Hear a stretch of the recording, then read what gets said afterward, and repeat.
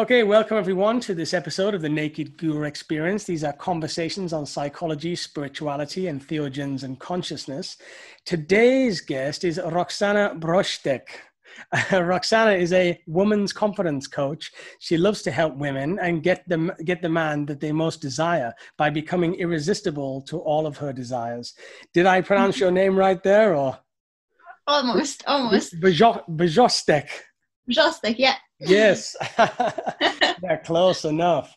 So, Roksana, I've been really excited to have this conversation with you. I came across your stuff, your work through social media.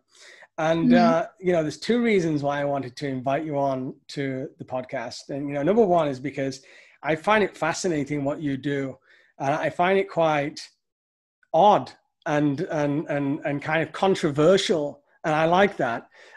So we'll get to what it is you're exactly right about and do soon.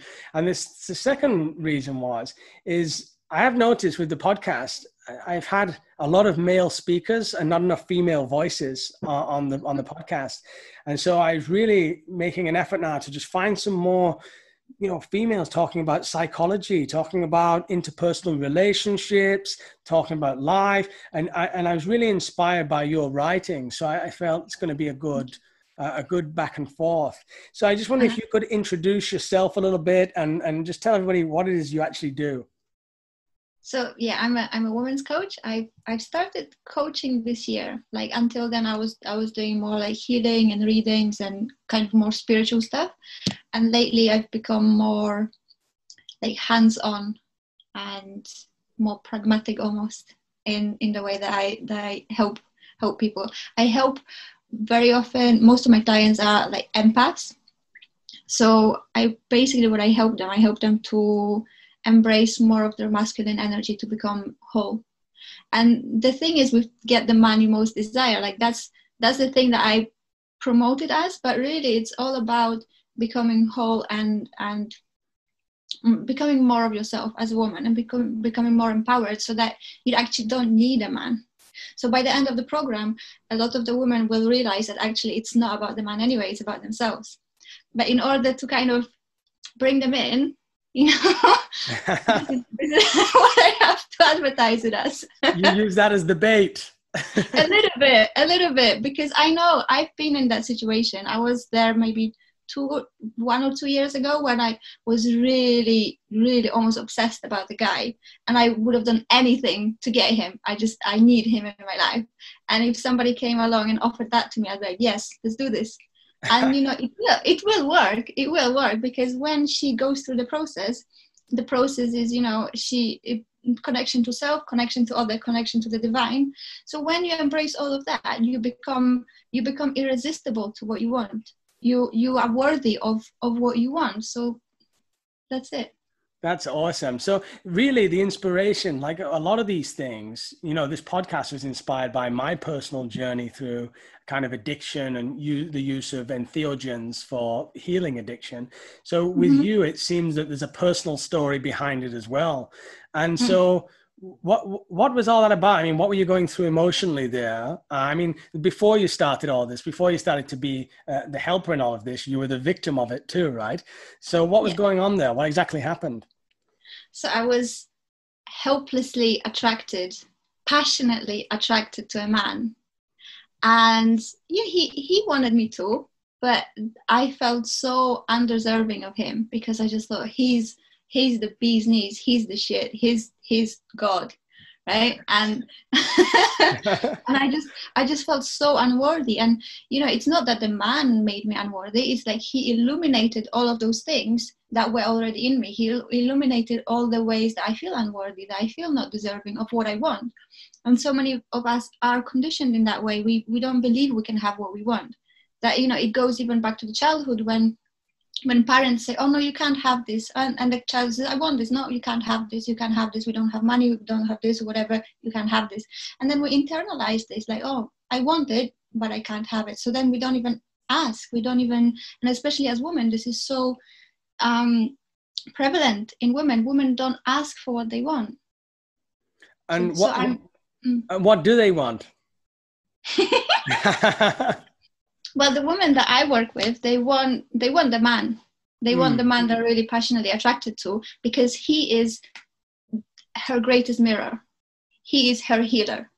So when that passion is there, usually, it's labeled as a narcissistic, blah, blah, blah, a toxic connection, unhealthy, blah, blah, blah. And actually it's not. It's an opportunity for healing. So for me, I go deeply into that and I heal. And through that, I become whole. I become, I embrace my deservingness and my worth. Because if I say no to that, and if I judge it, and if I reject it, say, oh, he's a narcissist, he's a fuckboy, he's no good, blah, blah, blah, fuck him, then I'm rejecting a part of myself and I'm missing an opportunity to heal. I mean, it's really like, it's barrier breaking, because the normal consensus that we have in society is that if he's a narcissist, if he's an egotistical prick, don't go near him, stay away from that kind of man. You want to find a good man. And what I'm hearing is you're encouraging to go towards that kind of man for growth. It's a little bit like Carl Jung facing the shadow. It's like, go into your shit and you'll come out better for it. It's the only way. It's the only way. It's the only way. The thing is, so women want the bad boy. We want to fuck the bad boy, right? We want to be with the nice guy, with the good guy who will protect and hold us, but we want to fuck the bad boy. And that's another thing that I enjoy about your writings, is you really don't hold anything back. It's not soft. It's not always pretty what you write. It's very kind of blunt and full on. And you have written about some real controversial, even more controversial topics. Oh, really? That's what I mean. With particular reference to married men, like what happens when you're kind of attracted to married men, and what's going on there. I mean, could you highlight a little bit more about what you're talking about when you married men? Did I write this? Yeah, like how you can be attracted, that you attract married men sometimes, and women can attract married men. I don't remember saying that. Okay, so tell me about it. Explain to me because I don't remember really.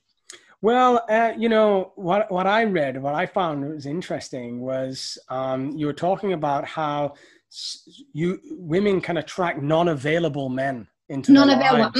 But by that I mean married. I guess that's what non-available is. Okay. Yeah. So it's like attracting those non-available men into your life, and what's going on there and how you're dealing with it. I just wonder if you could speak to that a little bit. Okay. So by non-available, I meant more emotionally distant, or just not wanting to give her the relationship. But it could be also married. Yeah, it could be any kind of scenario where he's not available for what she wants. So what that will reflect is her own inavailability, or her, it's her disbelief that she can have what she wants. So, I don't believe I'm worthy of a relationship of my dreams. I don't believe that I'm worthy of a man who will fully choose me. Therefore, this is the reality that reflects. This is the reality that she experiences, because that's her beliefs. It's really simple. It's like you just have to look at your reality to see what kind of beliefs you hold about reality, because your beliefs create your reality. So it's not the man, it's not the relationship, it's not the external situation ever. It's what you believe. So it's that person, that man that you attract, he's a gift to you, because he shows you exactly who you are, exactly what you think. And this, you mean like using the person as a mirror is what you're getting at here, right? Yeah, exactly. And just to take responsibility for your reality. So many women, that's what, when you shame and blame and judge and point your finger, you give your power away. So could you give me an example of that? Like where you would shame and blame and point a finger? You could give me an example, like in the relationship, you mean, like to say it's his fault, or? Oh, well, he's a narcissist. He's a fuckboy. He's unavailable. He's not doing what I want. He's not treating me right. He's not, like he, you. And I'm perfect. I'm the perfect woman and I do nothing wrong. Like, come on, be real, be real. Now, just to play a little bit devil's advocate here, is there a danger in what you do? Like, couldn't that, if people were to listen to that fully and then end up with a real narcissistic kind of wife Yes. beater, or you know, there's that kind of danger there. And how do you mitigate that? Yes. Well, obviously life is dangerous. Life is Yeah. dangerous, and I, I would say, like, if you have no tools, if you have no knowledge, if you have no guidance, better not go there.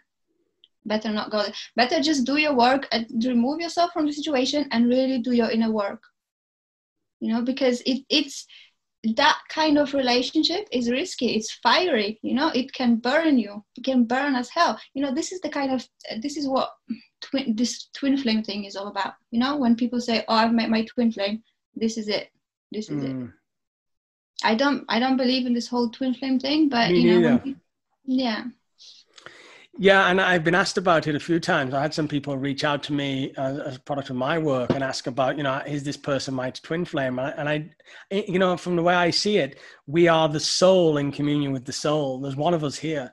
And so there can't be one particular other for me, because all is for me. All is for you. It's all one. Yes. So how can you have a specific person? Like, behind the eyes of every being is the soul. Mm-hmm.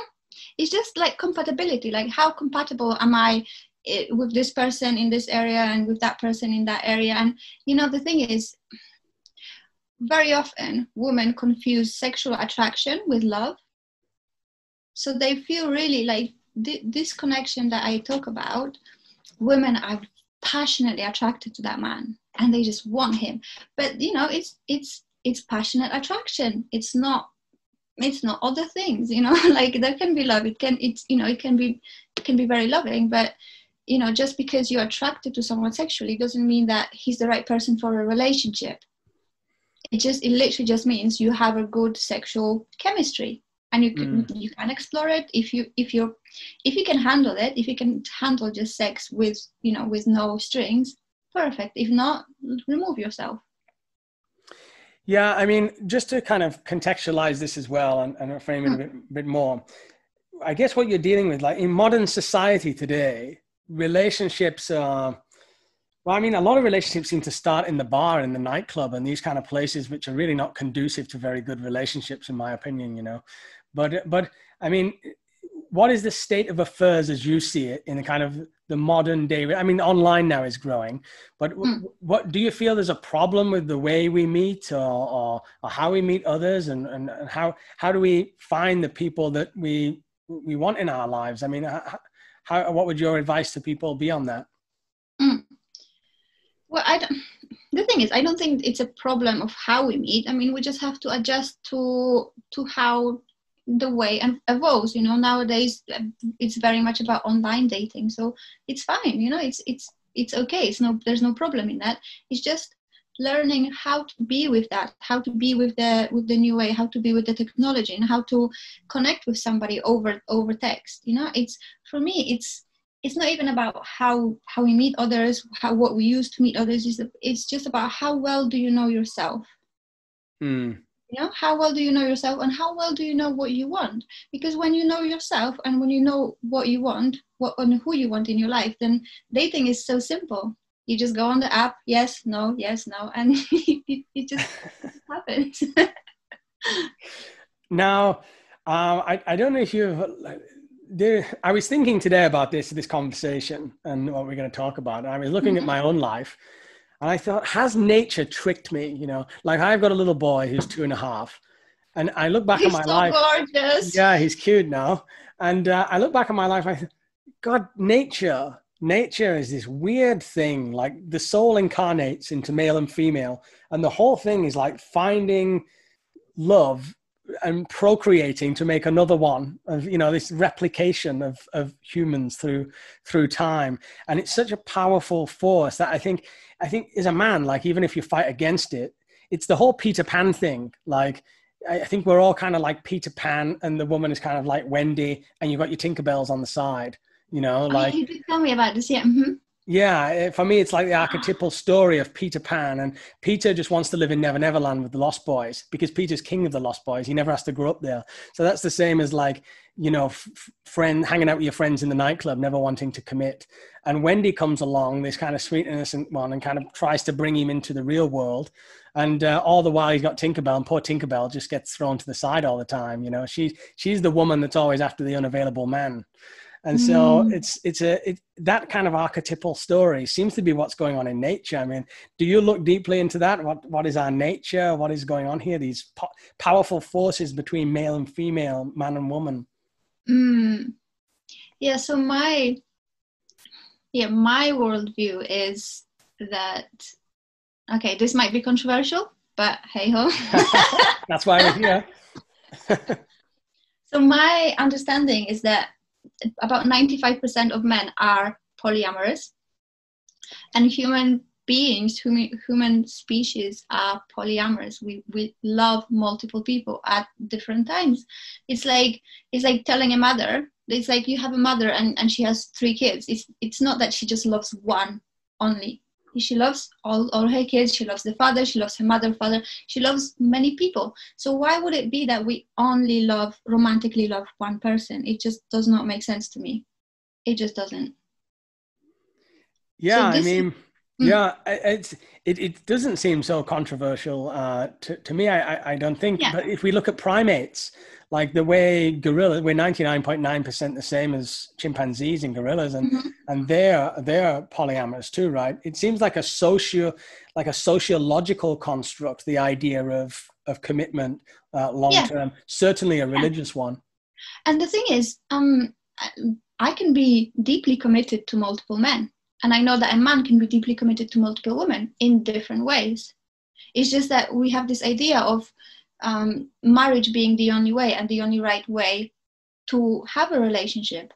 And yeah, of course it has its benefits, it serves the society, but it doesn't have to be so rigid, doesn't have to be so limiting, you know? My ideal situation would be to have a husband, have a family, and be open, you know?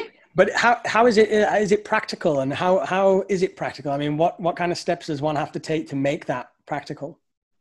So the thing is, it's always better to prepare ahead. If this is what you want, if an openness is what you want, then it's always better to prepare ahead. Like it's more difficult to open up once you are in a relationship, right? It's possible, but it takes a lot of work. So for me, it's like, I know what I want. So I'm already changing my mind and changing my mindset in order to be ready to hold that kind of experience. Because like freedom to me is the ultimate value of mine. I will not compromise on my freedom. I will not have anyone box me or take away, or have me small. For me as a woman, I love to be free, and I love to express however it feels right in the moment. And this is so common for human beings. We all want freedom. This is like human nature, to be free. So to box us in, it just feels really inhumane. Yeah, I see it. I don't have much experience with relationships, but certainly from a psychological perspective, when we have relationships with family or friends for long periods of time, we behave in certain roles. Like we play our roles in work, and we play our roles with certain friends, and we kind of become who we want the other one to think we are, and they see who they think we are. But across time, of course, we change, and you're no longer that person. You can slip back into that ego identity, and you can play in that role. And depending on how much kind of, well, I'd say entheogenic work you've done, but how much work you've done psychologically as to how much you realize what's going on and how many characters you actually play in one body. And so I guess that's the same in a relationship. When you said being boxed in, you're not kind of boxed in physically. it's Yeah. a mental psychological construct. You must Yes. behave how I expect you to behave, how you should Yes. behave. Yes. And that's pressure. I have those feelings too of, if I ever feel that I have to act in a certain way, I'll be told what to do, I'm like, fuck you, I'm out of here. You know, I gotta break free. And so is that what you're talking about? Yeah, and this is true for everyone, really. Like most of the people will say, "Oh, I want to be free." Like most of the people who are at a job they don't like, "I want to be free." You know, maybe they don't say it in those words, but this is what they seek: freedom, freedom to Yeah. really be who they are. Mm. And the spiritual traditions, Hinduism, talk about moksha, which is just another term for freedom. Enlightenment Yes. is an idea of Yes. freedom. I mean, it's all an idea of freedom from what? Freedom Mm. from the Mm. cycle of rebirth, freedom from karma. It's Mm-hmm. all teachings are kind of pointing to that, right? Yeah. And you, 100%. And the thing is, like, you know, if any of the listeners are monogamous, like, I'm totally not bashing. Like, monogamy is a path, is one of the paths to liberation. You can totally use that to gain freedom. You know, there's so much freedom to be gained in a sealed container. But most of the people don't use it correctly. And again, like most of the people don't use polyamory correctly because it's just kind of this new thing, and it's like Bambi legs, and nobody really knows what they're doing, and messy, and you know, people watch whatever. It's just it's messy. But that's it. Human relationships are messy. So the only like, there's not just like one correct path. There's not only one correct way. You know, in Sanatan Dharma, it's the big river that you know, all the different paths come to, and all the paths lead to the same destination. So there's no need to judge or shame other ways, because all ways are correct. It's just how deep will you go? How much will you commit to what you want, to that freedom, which is the ultimate goal. Yeah, that's beautiful. And I read that in your work too, the nuance that's there. You're not saying, hey, this is the way you should do it, like monogamy's out. There's a lot of nuance there. And you're very open-minded and nuanced. And I really like that. Like all rivers coming down the mountain are flowing to the ocean ultimately, Yeah. you know? Yeah. And just using whatever we're doing as a tool, whatever it is. Exactly. Yeah. Exactly. It's all for growth. Everything is for growth. As long as you use every single freaking opportunity to grow and to move forward, you're doing the right thing. Whatever it is. Whatever it is. So I think a good question here would be, how do we then, you know, we are one, we are a oneness, but when we come into form, we are half in many ways. We're half of a yin and yang. And so it is our natural human tendency to seek another half. And when we find that, we feel somewhat complete, temporarily at least. And so when you kind of maintain that freedom you're talking about, how do we deal with that missing part? How do we deal with that, what we might call as loneliness and experiences of loneliness? Do you hear that question, or is it a little bit? Yeah, I don't understand the question. Can you repeat it?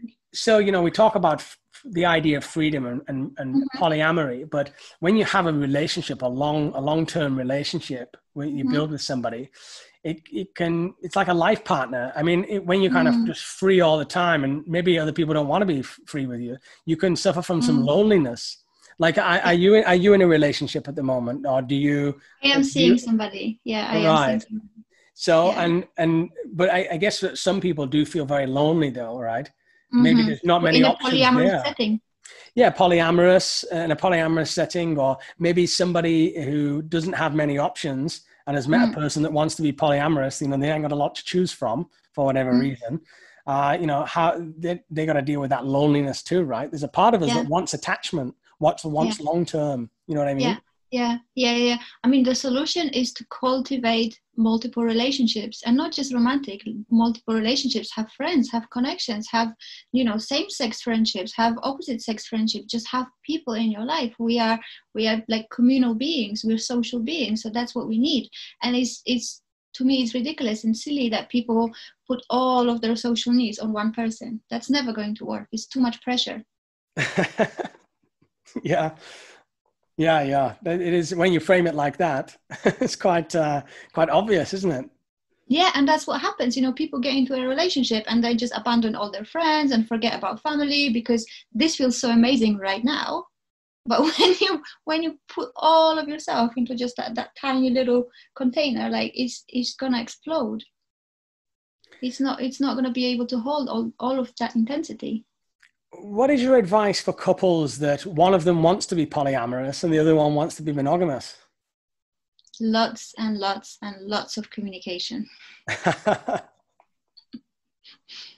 Yeah, yeah, That's it. that's it. Because if you, it depends on what is wanted, depends on the objective. Like if they want to remain together, then the one person has to make peace, and it's all spiritual growth. It's all spiritual growth. How loving can you remain? And is it, if you are in a relationship with somebody and you love them and they want something other than you, or someone other than you, can you still love that person? Or is your love so conditional that you can only love them if, if I am in a relationship with somebody, then I strive to accept them as they are. I don't get into a relationship with somebody to change them or to make them for them to change to make me happy.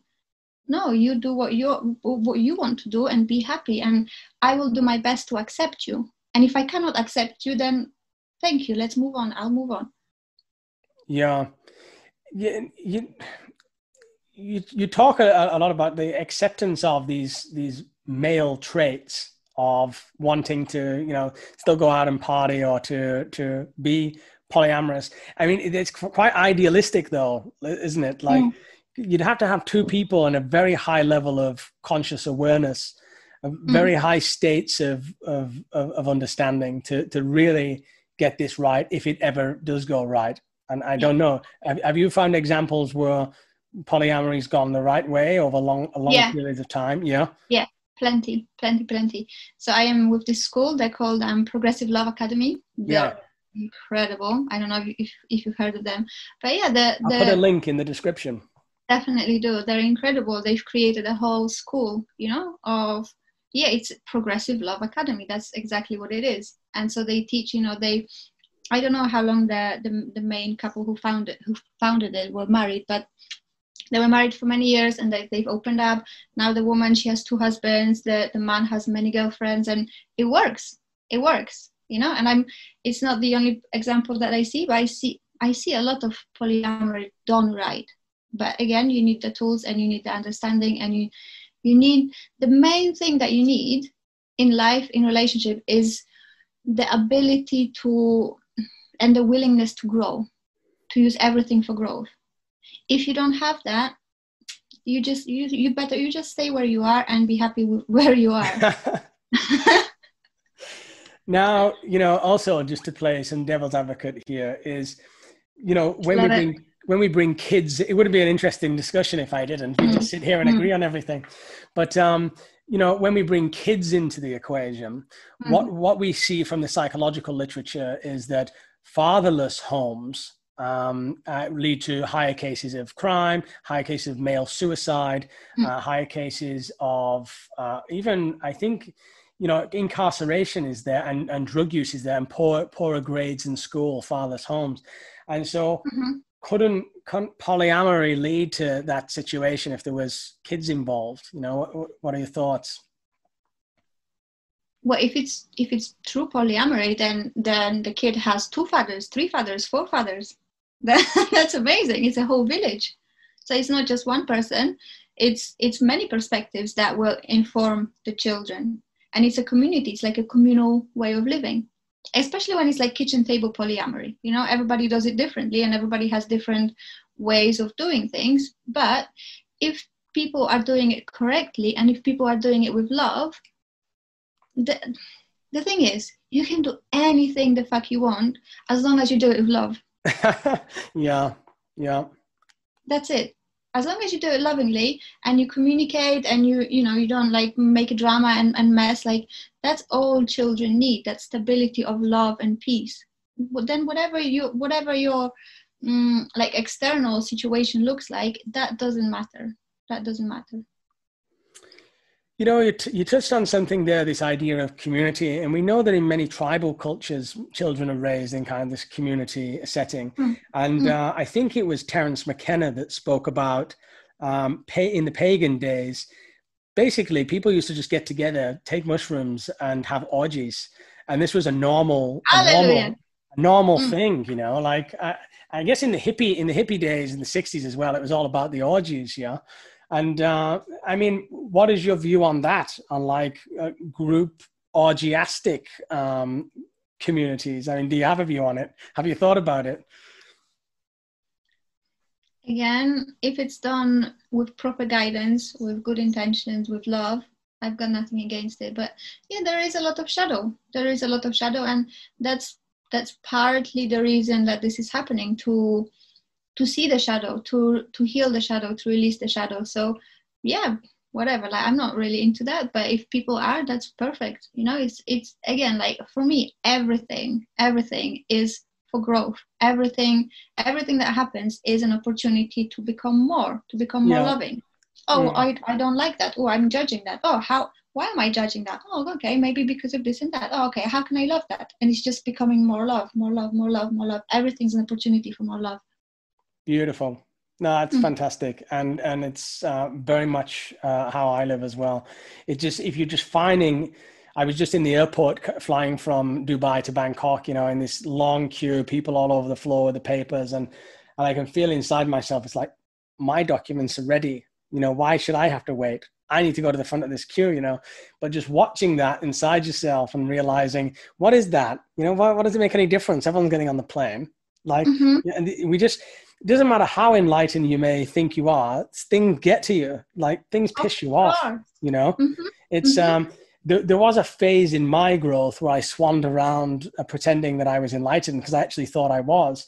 You know, nothing can get to me. You know, I've worked it all out. I've done the LSD. I've traveled India. I've met the gurus and the yogis. I can meditate for hours.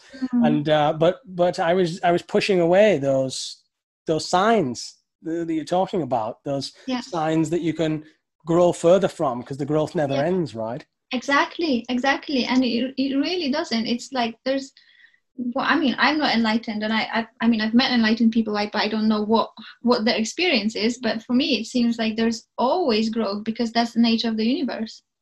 So there's always more growth possible. So it's not that you just get somewhere and like, okay, that's it, I'm done, I can just sit and relax now. Like, no, it's like you just continue doing the work always. And that's the thing, like people need to be comfortable with that, with the fact that, you know, the work is never finished. And so once you reach something, like you again there's a space between you and your desire, and again you're feeling like you're not enough. So there's always going to be that feeling of, oh, I'm not enough, I'm not quite, I've achieved this, but it doesn't satisfy me. So that's just like this engine of life. So it's just to be okay with it. It's just to be really okay with it. That's beautiful. And it reminded me when you spoke about it of what physicists now say about the universe, that it's ever expanding into just anythingness. It's always growing. Yes. So we can never get there, right? It's exactly. Yeah. Yeah. You know, I wanted to ask about other women and the reception of your work from other women, because I imagine there's two sides to it. There usually is two sides to about everything, the yin and yang. And so how do women respond to your work, both positively and sometimes negatively, and how do you mitigate it?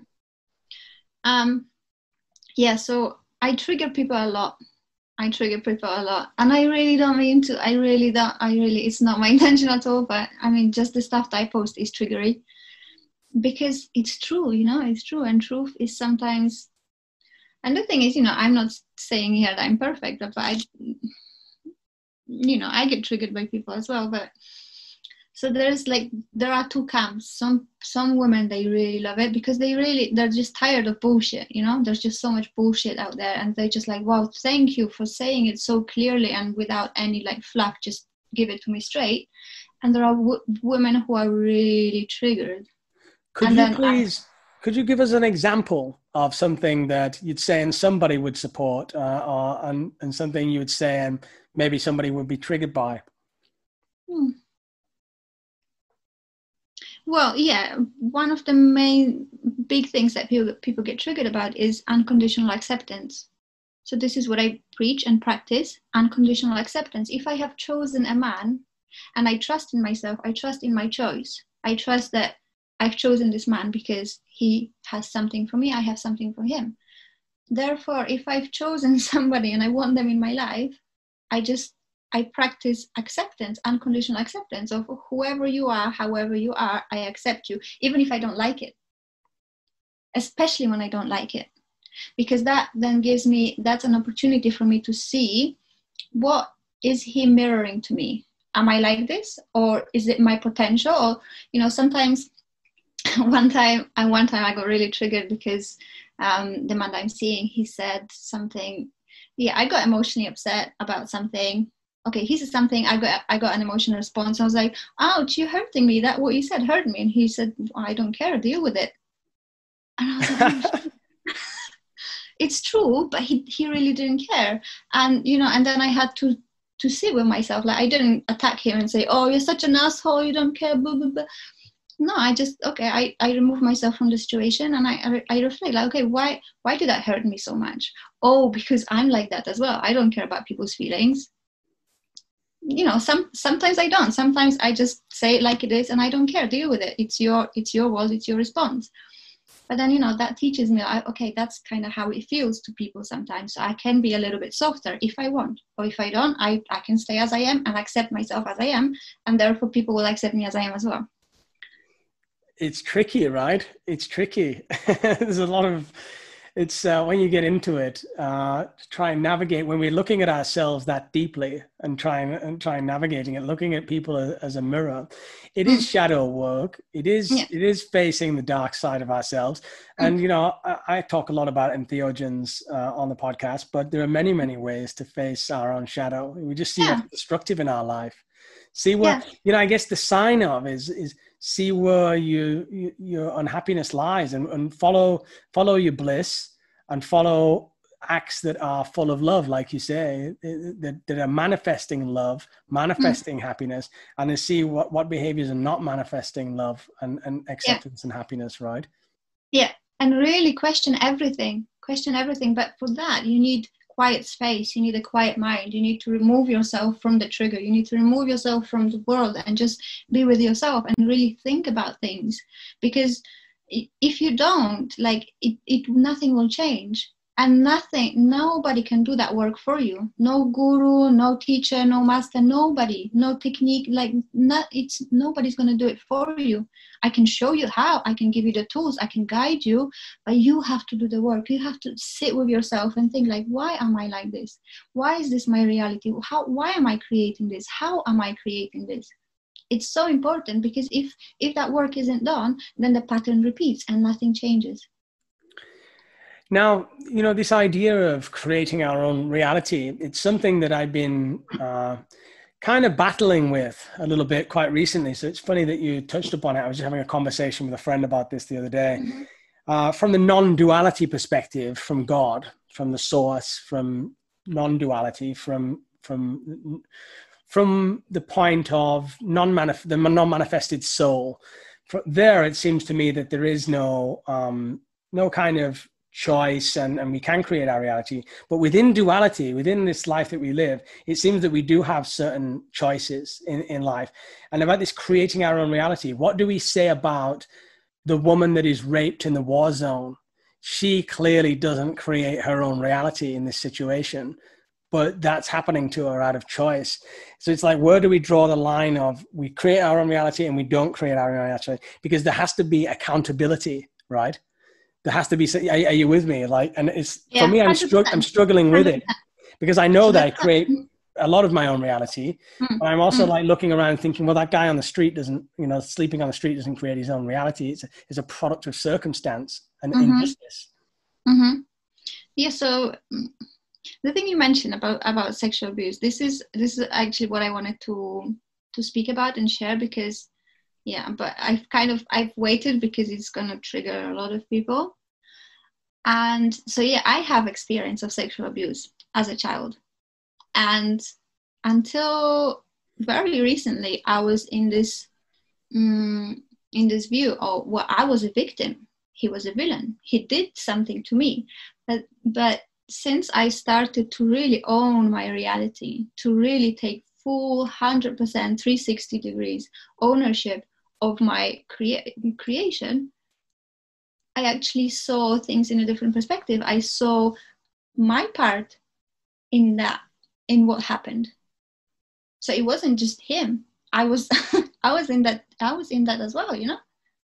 I participated in it, and you know, I wanted to feel like a victim, because you know, it was somehow serving me, but now it's not serving me anymore. And now I can see that I co-created that, and I created that, and that happened so that now I know how to relate to others who have similar experiences, so that I can master sexuality, because my boundaries were crossed, right? So I take ownership of that experience. Yes, I have created it.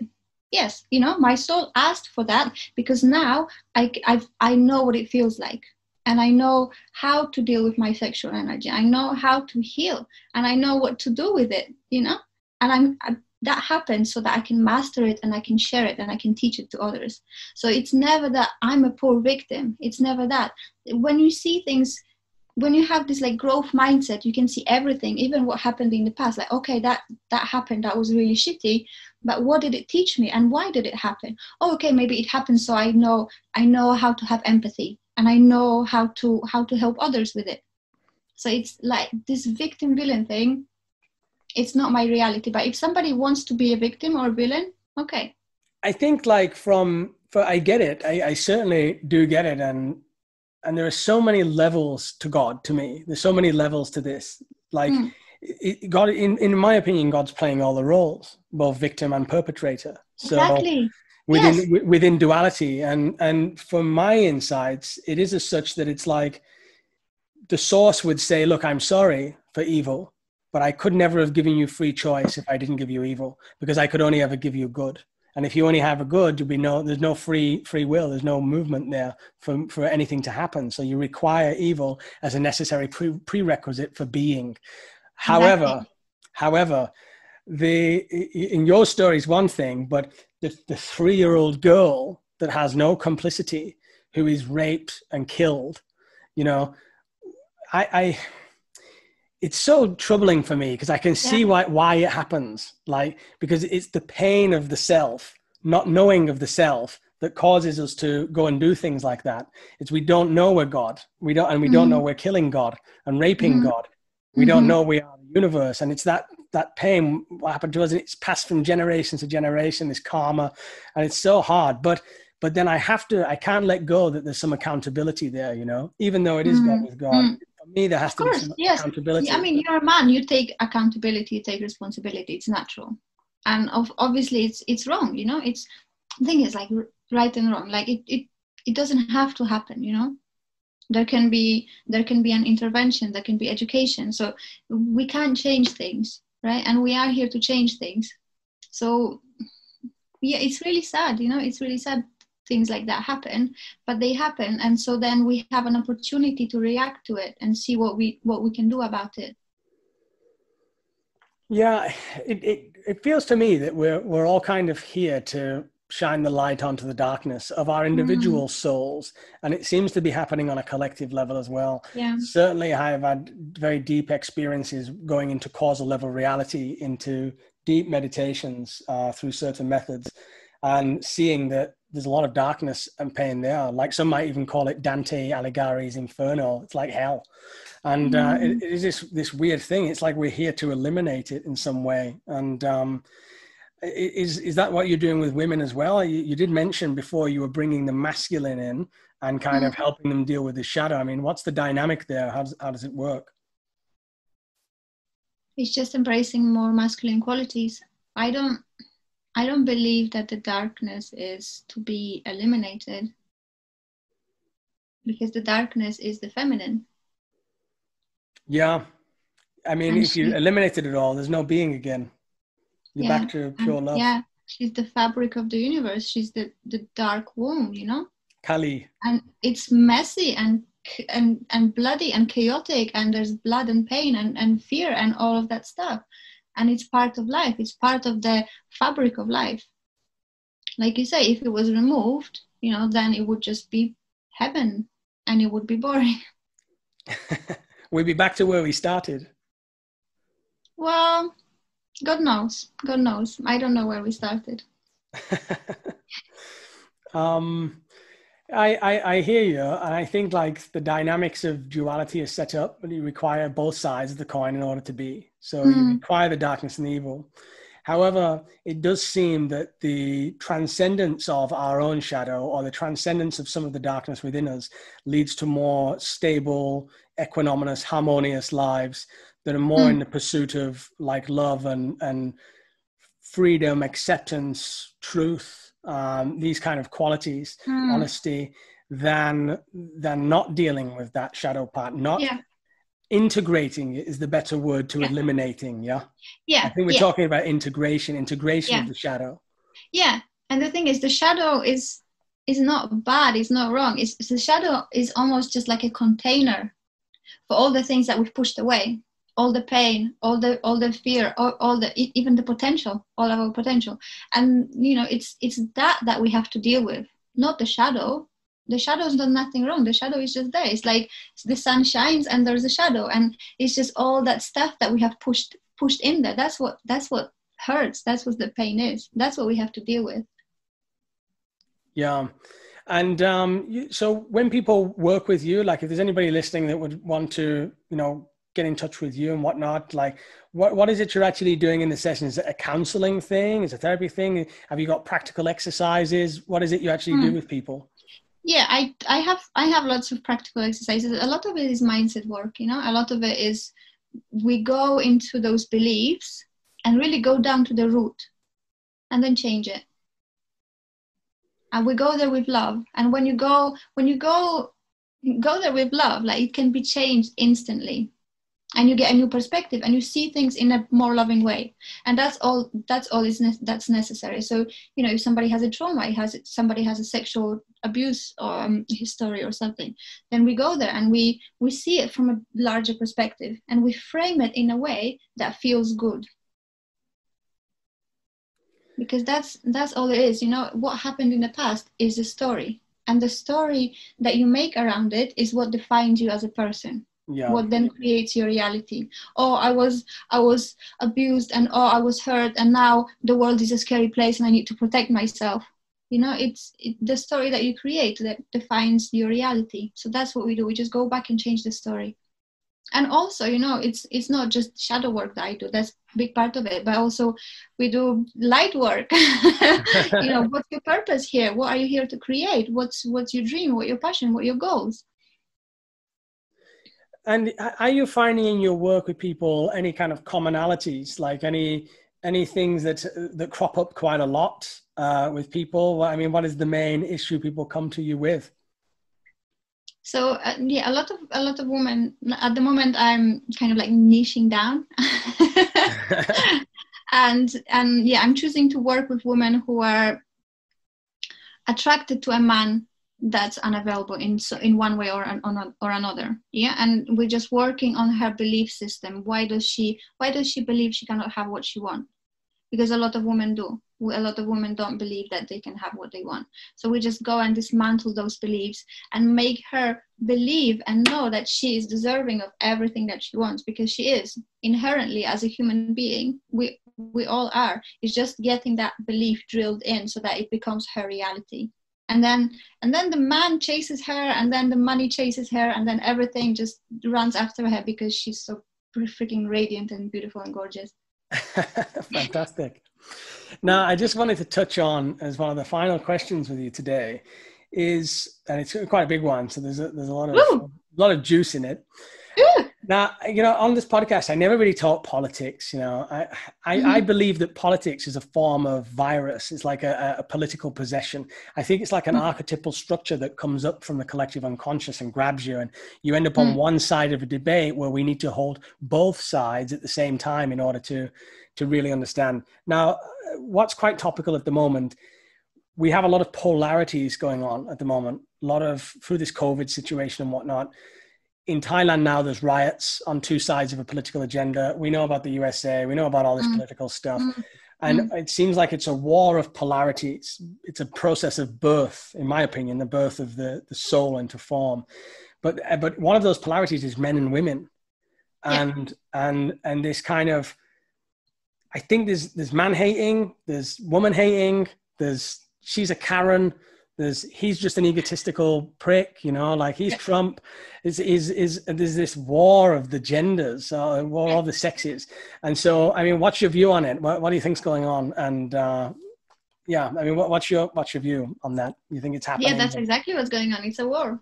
It's a war. And until people learn how to surrender, there's going to be war. So what the world needs is more feminine, more yielding. Okay, baby, okay, you say that, okay. Right? Just to like let them have their say. You don't have to argue against it. You don't have to bring resistance. You don't have to bring your weapons and fight them. It's like you can just let things be. And it doesn't like that's a lot of it is what I teach to women, because that obviously reflects in the collective and in the personal, in the your relationship of inner feminine and inner masculine. So it's just for women to learn how to be feminine, how to just accept somebody and accept their opinion and accept them with whatever and whatever they express. Just okay, yeah, I love you still, even if I don't agree with you. I'm not going to fight you, but you know, let's just leave it as it is. You know, I it's funny that you said the women kind of be more feminine. I mean, one thing that I see, and a lot of, YouTube is a very male place. More men use YouTube than women do. It's about get in there. It's about 85% or 90% men on YouTube. Yeah. So it is interesting to have a woman comment on this. It's like what I see now a lot of people are following this guy called Jordan Peterson. He's a clinical psychologist from Canada. And he's talking a lot about like male suicide rates being a lot higher than females, males not performing in school as much, and this kind of crisis of masculine. I don't want to say masculinity because we're not talking about masculine and feminine. We're talking about male and female here, I think. And there's a crisis going on there. I mean, what's your view on it? And do you see it, or do you feel this crisis on both sides? Do you think it's in balance, or what's happened to us? Yeah, it's definitely on both sides. So the big thing is, women are acting out from their masculine energy, and then that pushes men into their feminine energy. And then, so the man has a choice, the man can almost submit, or he can increase his masculine energy and say, look, baby, like you're not being fair, you're not acting out, you're not thinking straight. So let's have a conversation. And a lot thing is, it's like systemic damage. The way we're being brought up and conditioned is just really unhealthy. It's really unhealthy. So men are just trained to not be men because the masculine expression is not welcomed. It's just not welcome. So it's not like that it's not the problem of patriarchy. It's just, there is no patriarchy. That's controversial for a lot of people. Because, patriarchy would be the man of the house, the man who rules, right? But there's no, it's like really sick masculine energy. And it's like egotistical kind of ramblings of a child. It's not a man. So it's not patriarchy. True patriarchy to me would be a man who's in integrity with values. Oh, my computer might die in a sec. And yes, isn't it right? Isn't it right? So yeah. I agree. We have like the little boy syndrome, the little boy on the stool syndrome. Exactly. So what we need, we do need patriarchy. Actually, we do. Yeah, Robert Moore wrote a great book. I think it was called something of the Dragon, Taming the Dragon. It's about men integrating all of these emotions and feelings and growing up. It's just that evolution of manhood. I think you're right. We need to move from boyhood to manhood, and that might be a fix. And it's the same for women. Yeah. Women need to grow up and be women. not little girls who can't control their emotions and can't control their perceptions. Yeah. Well, I mean, as your battery may go, I think we will wrap it up just so we're in good time. But it has been a pleasure talking with you, Roksana, and I think we'll probably do it again because there's certain things there that we could have definitely dived into. So we'll see if there's any comment there, if anybody would like us to ask any questions for next time. But let's stay in touch on Facebook. If people want to find out more about you, where can they go? Find me on Facebook, Roksana Brzostek. If you just type in my name, because it's difficult to spell, I know. Roksana Brzostek or Roksana Intuitive, Roksana.intuitive on Facebook or Instagram. Perfect. Well, you keep on with the writing. I'm loving it. I'm looking forward to reading what comes next. So yeah, I welcome everyone to come and look at what I share. And either love it or hate it. It's Marmite. Love it or hate it. All right, Roksana. Thank you very much. Thank you so much. It was a pleasure. Bye.